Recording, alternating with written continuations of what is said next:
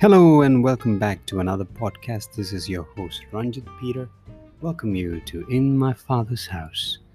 Today we're going to start with a very well-known scripture for most of you. But if you haven't, hear it from me for the first time. Psalm 91, verse 1. He who dwells in the secret place of the Most High shall abide under the shadow of the Almighty, or shall abide under the shadow of El Shaddai. What a scripture. Now let me tell you, or let me prove it to you, that this scripture talks about Jesus. Remember, Jesus himself said, "You search the scriptures, thinking in it you have eternal life, but every one of them speaks about me." Speaks about me. So when you read scriptures, trace Jesus in every one of these words, and trust me, it would be a blessing to you. So let me prove this one. He who dwells in the secret place of the Most High. He who dwells.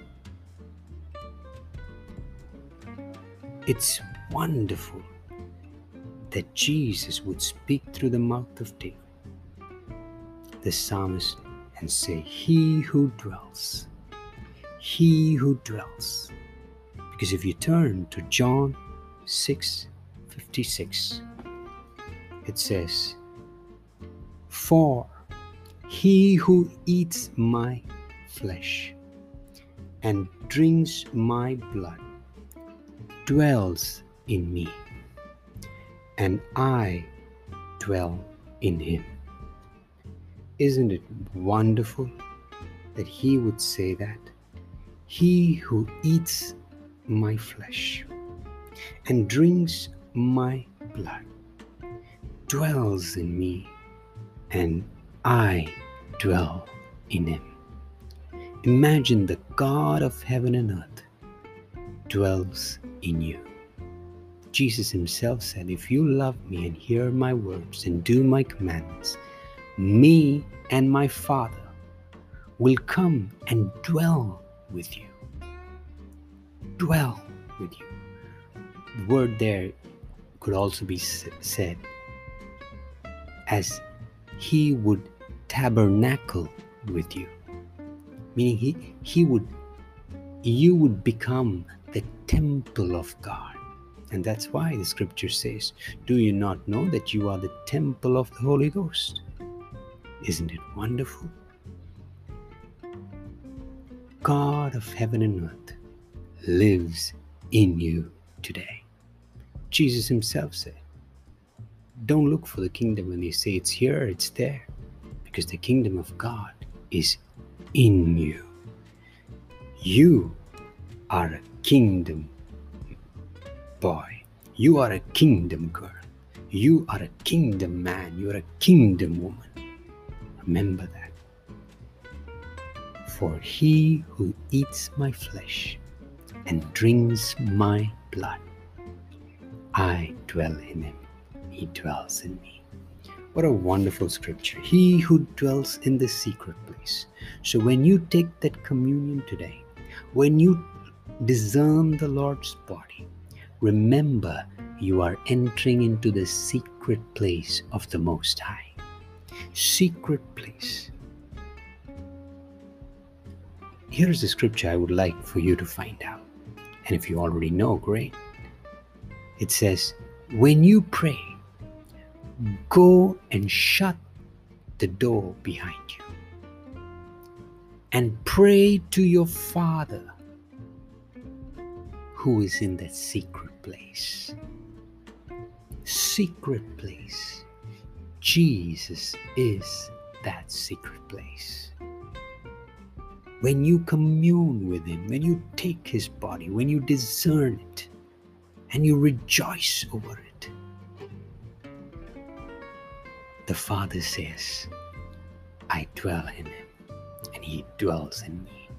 No wonder Jesus said, come unto me, and I will give you rest. I would give you a place of dwelling. He did that.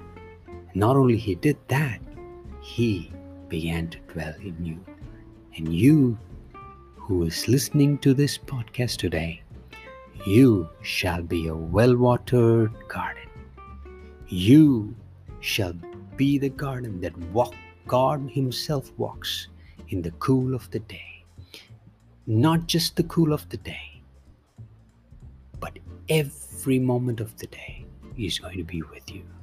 He delights in you, my dear brother, my dear sister. So be strong today, because the following verse says, I will say of the Lord, he is my refuge and my fortress. My God, in him will I trust. And there is a scripture in Proverbs 18 verse 10. The name of the Lord. Who's the name of the Lord? Jesus, Yeshua. The name of the Lord is a strong tower, and the righteous run to it, and they are safe. The righteous have to run to it. Every day, run to get into the table. Get to sit with your table that your Father has prepared before your enemies. And he's anointing your head with your cup overflowing. And surely goodness and mercy will follow you all the days of your life. Isn't it wonderful what the psalmist said? It's so true today, that we are like olive shoots around his table.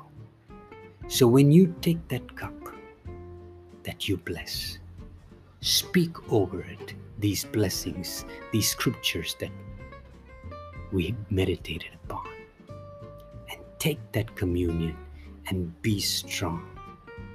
Be strong. Strength to you.